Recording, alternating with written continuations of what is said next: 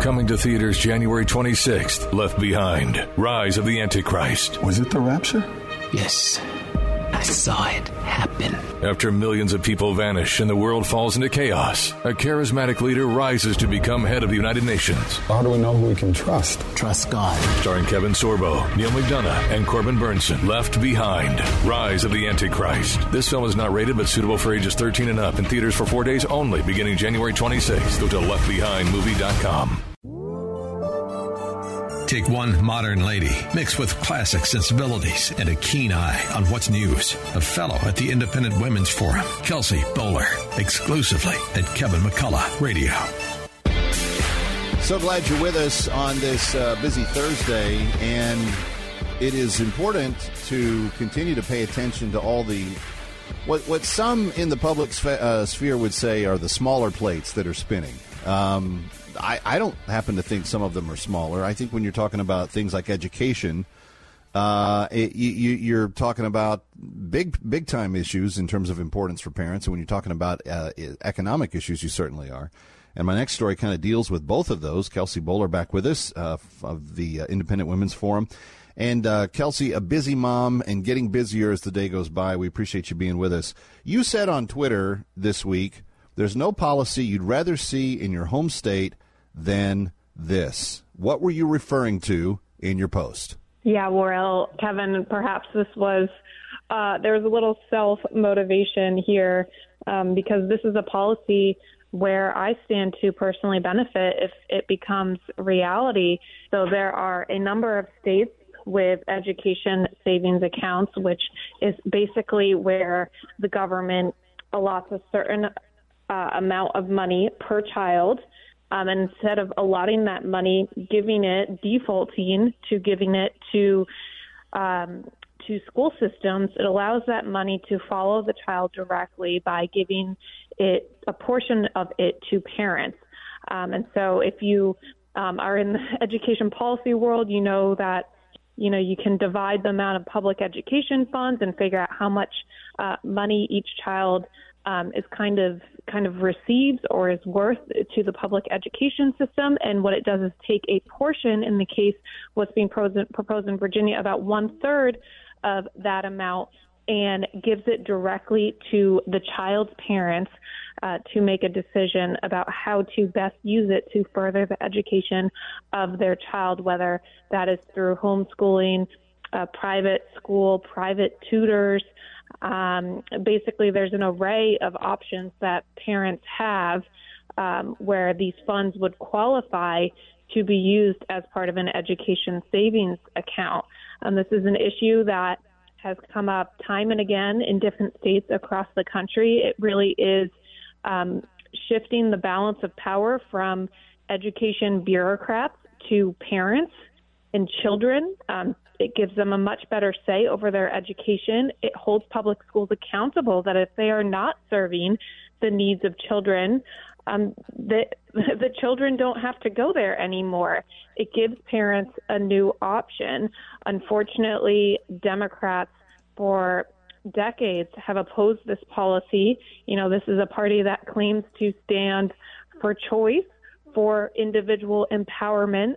They continue to block these types of policies, but now with a Republican governor, it is possible to see a policy like this come to a previously blue, now purple state of Virginia. I want to be clear, I'm not optimistic that this is going to become reality this year, but this is something that we should be talking about, not just in Virginia, but states across the country. Iowa is also looking at this policy. There's a new education ESA account. It's actually a new reality for parents and children in Arizona.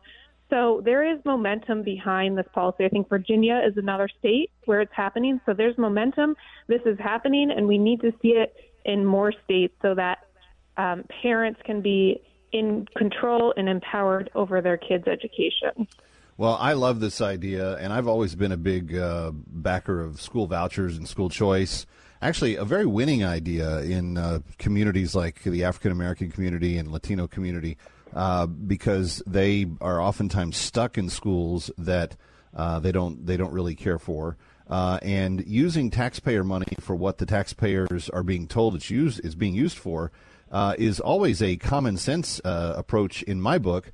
The school district and the school boards and the teachers' unions all believe that money shouldn't follow the student, that it's actually their money. And so where you end up seeing this thing get spiked, before the ball gets across the end zone all the time is the people in the professional education ranks are the ones that are trying to sabotage these educational options for kids. Right, Kevin, and you have to ask why. Why are these education bureaucrats so threatened by a policy that gives parents empowerment and choice over their children's education, that gives parents an alternative opportunity to decide, to have a say in whether their local public school is serving their child? The truth is there are so many public schools that are not serving children. This is no secret. All of the recent tests that came out after COVID were just atrocious, unforgivable. It's unacceptable. And so there should be an immediate solution for parents to turn to. Parents do not have time to wait for these education bureaucrats to figure out why they are failing children. Parents need success in their children's education now, and that is why a policy such as education savings accounts is so promising for parents.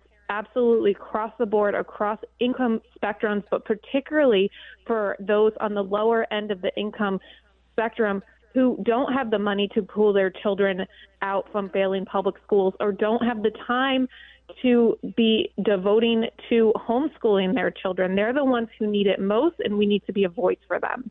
No, we absolutely must. And that's why whether it's education savings accounts, health savings accounts, which I'm also a big believer in, anything that actually returns the money to the stewardship of the taxpayer, I'm always going to be more in favor of. And you know why, Kelsey?